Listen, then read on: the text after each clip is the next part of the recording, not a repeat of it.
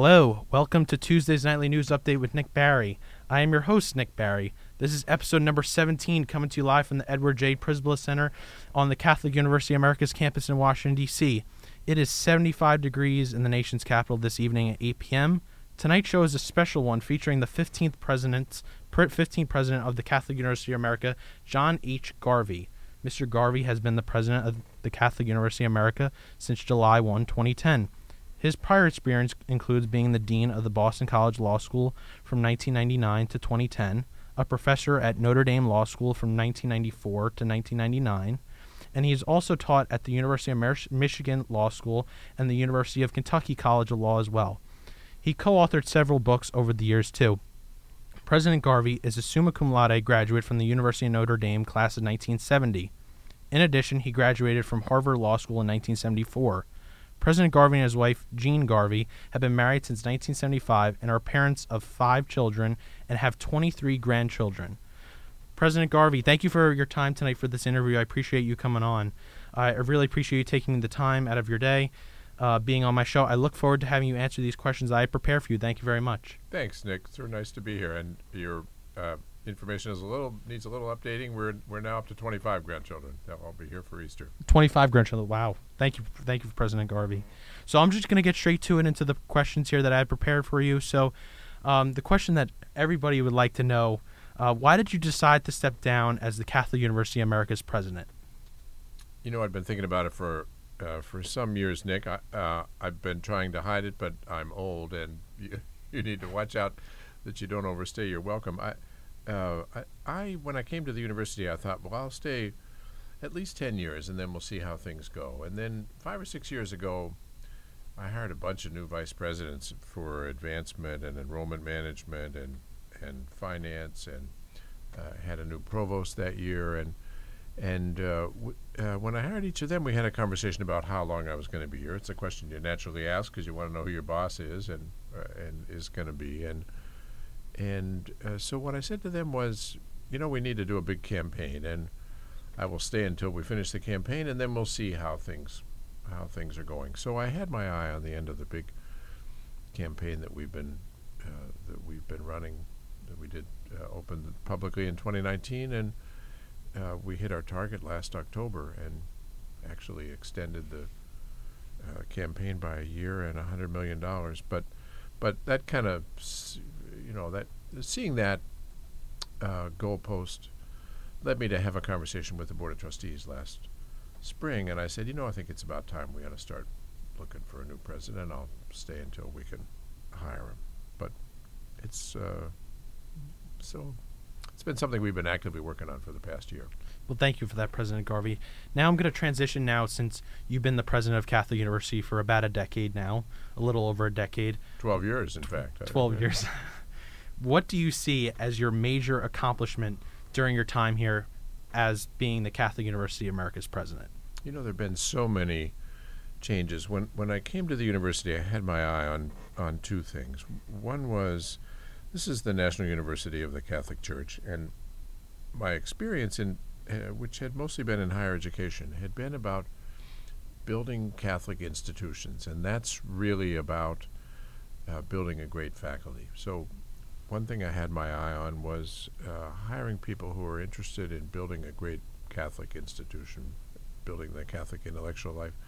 The other thing I had my eye on was Catholic University had kind of missed the boat when it came to fundraising, and that was something that had impeded our forward progress. So second thing that I had in mind was, let's see how much money we can raise.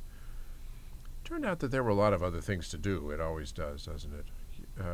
But one of the things that the board spoke to me about when they hired me was, we need to do something about the retention rate. Students are leaving here after their freshman year in college, and after about a year, I thought, well, no wonder, you know, it's like no fun here. There's no, you don't have dances. There's no intramural sports. There aren't any basketball courts on the campus. The campus has a lot of traffic on it. It's not a nice place to be. There aren't places for group study efforts and so on. So focusing on undergraduate student life has been a really important thing for me.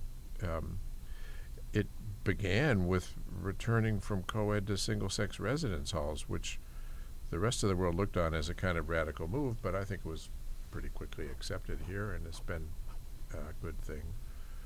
There have been a lot of physical changes, too. The Monroe Street Market, the new dining hall, the additions to Carlini Field, the renovations to the Dufour Center, the new nursing school that's going up, and a lot of deferred maintenance that we've been catching up on. But there are a lot of things still to be done. It's been a really engaging, busy, fun job. Thank you for that, President Garvey. It sounds like you had a lot of great accomplishments here during your time here as CUA's president. When you were an undergraduate at the University of Notre Dame, what type of career did you envision for yourself? I always thought I'd be a lawyer. I decided when I was in fifth grade, my mother, I used to think my mother had great taste in clothes. I now realize that I look like something like I was the sort of kid that people would take out back and beat up. But I had this trench coat, and I thought I looked pretty cool in my trench coat. In fact, I thought I looked like Perry Mason, who was a TV lawyer at the time, and I decided I'm going to be a lawyer. And when I got to college, I really loved school. I loved college. I loved my courses. I loved my teachers, and I thought, well, maybe I ought to be an academic of some kind. So in my senior year, I won a scholarship from the Danforth Foundation to pay for a PhD, and I went to graduate school and found that I wasn't really very well prepared for graduate school. I thought that I wanted to get a PhD in political theory, but I didn't know what school I wanted to go to. I didn't know who I wanted to study with. I hadn't taken enough politics courses as an undergraduate to be well prepared for that sort of thing. So I was kind of floundering. And after a few months after about a semester that, I dropped out. And I decided I'd go to law school because I decided in fifth grade that I was going to be a lawyer. And also I thought, well, if I go to law school, they'll tell me, read this book and we'll give you an exam. And I can do that. So I went to law school thinking that I would be a small-town lawyer like my dad. And then I did pretty well in school, and I began to think, well, maybe I could be a law school teacher. In those days, law schools were growing like mad. It was the baby boom generation that was coming on to being educated, and there just wasn't enough room for everybody, and they were also desperate for teachers. So they were looking for teachers, and I was able to get a job as a law school teacher and became kind of interested in political theory. So it really turned out to be the two pieces of my life that I always thought I would somehow put together. But I just had the good fortune to be growing up and looking for a job in a time when that was possible. Thank you very much for that, President Garvey. Now, during your time here as Catholic University's president, what were some of your major challenges during your time here? Well, there are always a lot of challenges in higher education. It's a very competitive business, and as students know better than anybody, it's also a very expensive business. So recruiting students to the university, doing our best to move the university from a model where everything was being paid for by students' tuition to a model where we had alternative sources of income, like the campaign that we've been running, or like the solar array that we're building across Harewood Road, or like our auxiliary services, trying to supplement tuition income has been a really important thing. This has been a difficult culture for higher education. It has not been true at this university, but at most other universities, public and private, there isn't the same kind of openness to the exchange of ideas as we enjoy here at Catholic University. But making sure that culture doesn't infect the operations of this university has been an important thing. the Catholic culture itself is one that's been challenged in some ways and has been a great addition to, or a great supplement to, or a great help to America in other ways. I think the Church's positions on immigration and care for the poor have been really timely and helpful. So too, her positions on race relations. On the other hand, issues about life and family and so on have been out of the mainstream, and increasingly so in a culture that becomes more progressive. So steering your way through those things has been an intellectual challenge, but an interesting one. Definitely for sure, COVID has played a factor into one of your challenges. Well, here. I didn't even mention that, but that's certainly a fact. The last 2 years have been the most difficult that the university may ever have experienced. Who could have imagined that on March 13th of 2020 we'd send everybody home and still try to operate the university? But I think that it's been something that I count as one of the university's greatest successes to get through this and educate our students and to maintain the support for our staff and faculty. A lot of them made great sacrifices throughout all of this. Many of our staff coming into work when we didn't know how dangerous the pandemic was. Everybody on the faculty and most of the staff took a pay cut so that we could afford to continue to keep everybody on the payroll and educate our students and keep everybody safe and not have people get sick, go to the hospital, and we've managed to do that. Thank you very much for that, President Garvey. Now I'm going to move on now since the Supreme Court just had a nomination, and one of your former students is on the Supreme Court as well. So how does it feel to have one of your former law students, Amy Coney Barrett, how do you feel that she became an associate justice on the Supreme Court, and are you still in contact with her about her life on the Supreme Court as well? One of the great good fortunes of my life has been to know a number of people on the Supreme Court. Justice Breyer was my antitrust teacher when I was in college. Justice Alito and I are friends to this day. We worked together in the Solicitor General's office in the Reagan administration and have remained friends since that time. Justice Barrett was a student at Notre Dame when I was on the faculty there, and she was my teaching assistant or my research assistant at that time, and took a number of courses that I taught. I'd like to say that I'm proud that she's on the Supreme Court, as if I could take any credit for it, but she was, as a 24-year-old, smarter than I am today, so she got there on her own merits, but it's a really wonderful thing to know somebody like that. I teach this class on the virtues to freshmen in the honors program, and yesterday we were teaching the virtue of justice, and she and I taught the class together. It was a real thrill for our students. Well, thank you very much for that, President Garvey. So with the new incoming president, Dr. Peter Kilpatrick, what are some goals that you want him to do, or things you hope he accomplishes, and what advice do you have for your successor here when you step down as the president of Catholic? One thing that it's good to do when a new president comes on the scene is to get out of the way. This is a lesson that former presidents should all learn. But Dr. Kilpatrick does have a number of challenges in front of him. If he didn't, the job wouldn't be interesting. But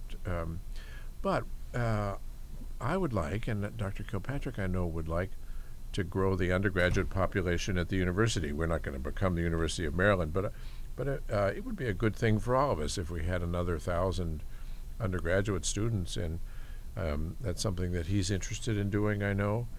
One of the projects that Aaron Dominguez, the current provost, and I set for ourselves when Aaron became the provost was increasing our profile as a research university. So far as I know, Dr. Dominguez is the first person who is a real hard scientist who's been the provost at the university. He's a famous physicist, and so what we undertook to do was to increase the amount of grants that we get from the federal government and other other grant-making agencies,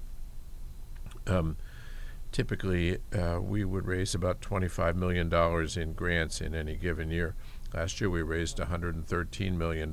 We had two really big grants from NASA, and I credit the provost with attracting that sort of attention. But Dr. Kilpatrick is himself a chemical engineer and holds a number of patents himself, and this business of attracting grants is something he's much more familiar with than I have been. So I think that that's a project that he and Dr. Dominguez will be able to work together well on.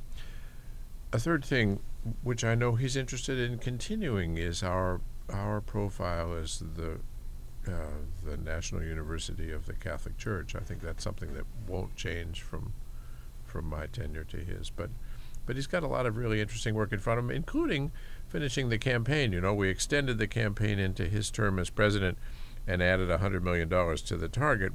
We'll I don't think we'll get all the way this year, but we'll have to raise at least $50 million to finish the campaign, maybe a little more than that. But so it'll be a fun first year, and he's going to inherit a lot of really capable people. Well, thank you very much for that, President Garvey. It sounds like he has a lot of goals set for him when he comes into office here during the president here at Catholic U.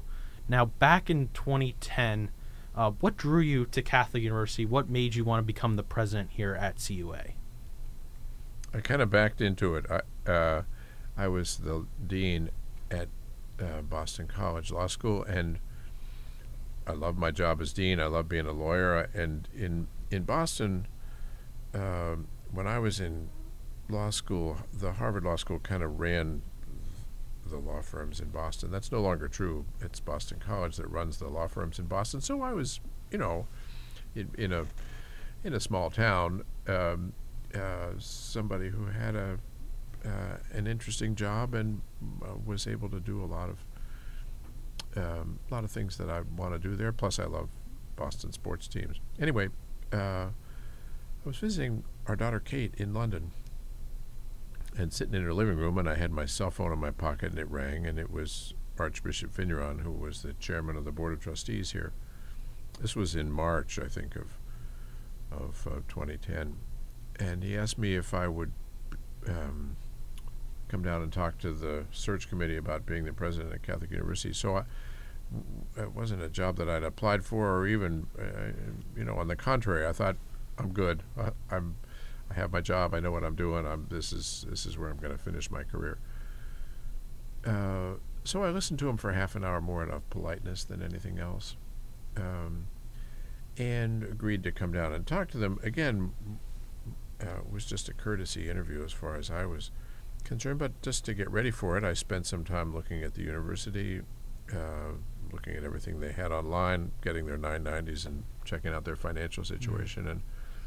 And I fell in love with the search committee. The people who were on it really drew me to Catholic University. And so they asked me back for another interview, which I came for. And by that time, we were getting serious. And I think it was at about that point I thought, if I don't get this job, I'm going to be really disappointed, because this is something I would love to do. Thank you very much for that, President Garvey. In your opinion, what makes Catholic University different from other universities? I've been at a lot of places. It's a private university, and there are a lot in that category. It's a Catholic university, but it's not like other Catholic universities. There are a couple hundred of them in the country. I know most of them. I'm on the board of something called the Association of Catholic Colleges and Universities, which serves all of them. It's sort of like a trade group for Catholic universities. We are the only one of those schools that has a charter from the Vatican that was founded by the bishops of the United States, and we have what are called pontifical faculties in philosophy and theology and canon law. The ecclesiastical degrees that we give entitle people to teach in seminaries or to teach at other ecclesiastical universities. The president of the university, or the rector of the university, that's me, has to be approved by the Congregation for Catholic Education in Rome. So we're governed by the Vatican in a way that other universities are not. And we've taken our Catholicity seriously. There's been a kind of a drift in a very large number of Catholic universities in the way that the great Protestant universities in the United States drifted. My old friend Jim Burchell called it the dying of the light. Harvard and Yale were begun as congregational universities. Brown was a Baptist university. Princeton was a Presbyterian university. University of Chicago was a Baptist university. Over time, they kind of pushed the faith that was their reason for beginning to the periphery, and here it's something that's central to the work that we do. Well, thank you very much for that, President Garvey. It sounds like Catholic is very succinct more than other university. It stands out. Let's look back on your career. Besides being CUA's president, what was your favorite job and why? I have always loved. I've loved every job I've had. I when I was a boy, I remember the only bit of advice my father ever gave, besides he thought I ought to be an engineer, and I tried that my freshman year in college, but it wasn't really for me. My chemistry labs never came out right. But the only word of advice he gave me otherwise was to be sure that I was happy in my career. And I loved being a teacher, which I did for a long time at Kentucky and Michigan and Notre Dame. It was the first half of my career. I did that. I loved every minute of it. I loved being a law school dean. I practiced law in San Francisco and as I mentioned earlier, in the Solicitor General's office, where I would handle cases for the government in the Supreme Court, and I loved doing that. So I'm not sure that I had a favorite job, just because I've had the good fortune of loving everything I've done. That's great, President Garvey. Now, as you probably mentioned this before, did you always imagine yourself working in education? Yeah, I did. Well, at least after I got to college. Until that time, I had that trench coat, and I thought I was going to be a lawyer like Perry Mason. But I always loved school. Maybe it was because I was good at it, and I found that to be true in college, and admired my college teachers quite a lot, and I thought I'd just love to do that. So, yeah, I think I always pictured myself being a teacher. Although I'm not much of one now, I just teach one class, and there are people around here who teach half a dozen. So I do a little bit of that now, but my job is much more like running a small business. Can you give me, so since you teach the virtues class here at Catholic, can you give me a little bit more detail about what is the virtue of justice? What did your class discuss yesterday with Justice Barrett? We had a really interesting class. We spend a couple of weeks on different aspects of the virtue of justice. One class that we deal with just war. The justice, is there justice in going to war, and are there just and unjust ways of fighting wars? And so we read a book about bombing Hiroshima for that class. In yesterday's class, we talked about an article that Justice Barrett and I had written when she was just a student about capital punishment. And we had several objectives in the class. I wanted the students to think, first of all, about whether there was a difference between what the law says and what's just, because our legal system permits capital punishment in several jurisdictions, including the federal jurisdiction. On the other hand, Pope Francis has said in the last 3 or 4 years that the death penalty is always inadmissible. So there's a clash between what the Church says about this and what the law requires, and that creates some interesting problems for judges, for Catholic judges. Justice Barrett, neither she nor I envisioned one of us being a judge at the time we wrote the article. And I thought it would be, when we began work on the article, we both thought it would be a relatively simple matter, that the Church said countries like then it wasn't absolutely forbidden, but it was pretty clear that what the Catechism was saying, what John Paul was saying, was that in a country like America you can't justify capital punishment. So we thought, well, this will be an interesting thing, saying that 25% of America's judges ought to sit down in capital cases. But it turned out that there was a lot of stuff that they could do. That was the second kind of question we were interested in having the students look at. What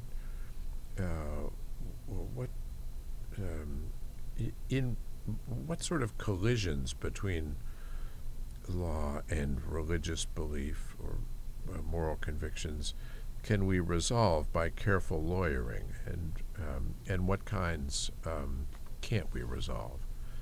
That was the second thing. The third thing I wanted the students to think about, and I don't know whether they had or not, was before in their lives, was how is the Church's teaching about capital punishment binding on us as Catholics? What exactly does it mean? The Church says this. It's pretty clear that it's not what the theologians call an infallible teaching. Nevertheless, the Code of Canon Law tells us that we need to give a religious assent of mind and will to the teachings of the Holy Father on the subject. So what exactly does that mean? So that's what we talked about. That's great, President Garvey. It sounds like you definitely had an interesting discussion yesterday with your students. Since the president of Catholic University, as you are, how has your faith changed while you're the president here at CUA? I don't know if I'm still a Catholic. When I was when I came, and I don't know that my beliefs have changed, but I do think that it's been a very good thing for my own spiritual development. It's a funny thing being the lay president of a university like this. Most of my predecessors as president, nearly all of them, in fact, have been priests or bishops, and so it's a natural thing for Father O'Connell, my immediate predecessor, who's now the Bishop of Trenton, to celebrate a baccalaureate Mass or a Mass at the Holy Spirit or a Mass for the beginning of the year for our patronal feast, or to celebrate regular Sunday Mass with the students, and that wasn't my place. I'm not. That's not my vocation. It's not even my vocation to preach from the pulpit. I'm just a guy. So you'll notice that whenever I give a talk, it's always after the post-communion prayer, when somebody like me is entitled to speak. So that was an odd sort of thing. Second thing is I had not been accustomed in connection with my job responsibilities to talking out loud about what my own faith was, or what my where Jesus and I were in our own relationship. I had been accustomed to doing that with our children. It's the sort of thing you do as a dad when you're bringing your children up, but it took a little adjusting for me to get comfortable with that, and I'm glad that it did. I think we all should be a little bit more public facing in our deepest beliefs, and it's a really good fortune for me to be among a bunch of students, many of whom have a real interest in that themselves and who can set an example for me by the practice of their own faith. So the other thing I want to say is it's been a great thing for me to have been able to work with and listen to our Franciscans in campus ministry. I've learned a lot from them, and to work and live on a campus where there are masses going on all the time, day and night, so we're able to go to Mass all the time. That's a great answer, President Garvey. Thank you very much. Since June 30 is your final day as the president of Catholic, what is on your to-do list with less than 3 months left being the president of CUA? Much of the difficult stuff is out of my I don't want to say off my desk. There are a few a few issues I still need to resolve, but at this time of year, beginning this part of April until almost the end of May, there are almost constant events, speeches, activities, celebrations, and so on. Because, well, you know what the end of the year is like. It'll be more like this next year in your senior year, but there are students who are going through that this year, and all student organizations have their last events, and so I just have to give a lot of speeches for all that sort of thing. It's a really wonderful time. We celebrate the careers of people who've succeeded here, nurses who are getting their pinning ceremony, the students who are graduating Phi Beta Kappa, students who are getting leadership awards, and getting to meet all the parents of our students in connection with commencement. It's something that I enjoy a lot, but it's really an unending round of activities, and then the same is true with the law school. This year there's the added, I'm not sure what to call it, but factor of a bunch of going away parties for me and Jean, and I'm not real comfortable being the center of attention of parties, so I know people mean well, and there are a lot of people that we want to thank for our time here, but that's a number of other events that we don't have in the ordinary course of business. Thank you very much for that, President Garvey. Now, with the commencement coming up, do you know who the commencement speakers are going to be? Yeah, I know a whole lot of stuff, and I'm not going to tell you so. Okay, thank you. Thank you. Now, with your future plans coming up, do you have plans to travel, do consulting work, or both after you finish your role? I always here? laugh when people talk about consulting work. They have these guys on TV, the ads for Prevagen, saying they do consulting work. If I ever say that, you better tell me I better see a doctor, or it's time for me to retire. I'm not going to do consulting work, I promise. But I'm not actually retiring either. I am appropriately taking a sabbatical next year. It's been, 3 decades since I've taken a sabbatical, and I need to get out of the way of President Kilpatrick. But I also need to. I'm glad you didn't ask how well I was doing in Italian this year, because I've missed a lot of classes, and I've had to apologize several times to the teacher for setting such a bad example for the rest of the class. But I got to work on Italian. Jeannie and I are going to be the faculty in residence on the Rome campus a year from now, and so I also need to prepare a few courses there. I think I'll teach a course on comparative law, American and Italian law, and I'd maybe do an Italian version of my virtues class. Just curious, what made you get into learning Italian? Well, we knew we were going to be in Rome, and we wanted to be able to order dinner and get around the town.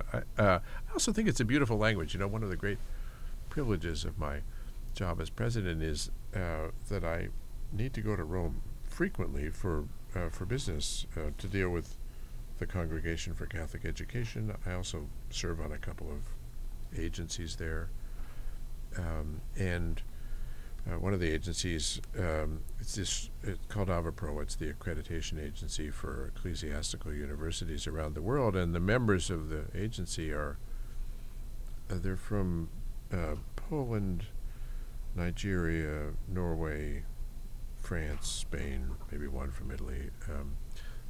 So all of them have a first language, and because this is Rome, the language of business is Italian, so that's their second language for all of them. But because I'm such a dummy, they all hold their meetings in English for my benefit. So they're speaking their third language, and I'm thinking I got to do something about that. Well, this is my last question for you, President Garvey. What are some things you wish you could have done more here during your time here at CUA? Boy, I was saying earlier about how much I had loved my every job that I'd ever done. I have to say that I've loved almost everything about this job. I've loved teaching my class to freshmen. I've loved raising money for the university. I've loved dealing with the students in their athletics activities, their other extracurricular activities, their student organizations. I've loved dealing with the faculty. I have the privilege of serving on the academic senate here, and I meet almost every new faculty member that we're hiring before we make the hires, so I get involved in those kinds of things. I love building. I love the architecture of. I love spending a lot of time. I resolved that I was not going to be the president who built. Where do I start? Gowan and Pangborn and nursing biology and Leahy and the Seton wing of Caldwell. Those are hideous buildings, all built in the '60s, and I'm just not going to be that guy. So we set a set of architectural standards that the new dining hall will live up to, and the new nursing school, and any residence halls that we build, and that the Monroe Street Market conforms to. So I love doing that sort of thing. So I've loved everything about this job. It's been a wonderful thing for me. Are you going to miss the Washington, D.C. weather? People always complain about the weather, but nobody ever does anything about it. I've lived in, our kids are all born in Kentucky, and I've lived there for a couple of decades, and I've lived in colder places like Massachusetts. I've lived in places where it's gray all the time, like South Bend, Indiana. Weather has no effect on me. I love Washington. I like hot weather. Well, that pretty much wraps up my interview, President Garvey. Thank you for your service to Catholic University. It was great having you on this evening, answering my questions. Good luck in the rest of your time here as president of CUA. Would you like to say any closing remarks here before I wrap up this interview, President Garvey? Well, thanks for having me on, Nicholas. It's been really a lot of fun. I've enjoyed our conversation. Thank you very much, President Garvey. So I'd first like to thank President Garvey for doing this interview, as well as the CUA Communications Department for promoting this interview, as well as President Garvey's staff for also helping me organize this interview with you, President Garvey. So that, and I also want to shout out the CUA Communications Department for promoting this interview on their social media platforms. So that pretty much concludes this interview with President Garvey. I hope everyone has a great rest of their night. Thank you very much. Thank you. Happy Easter.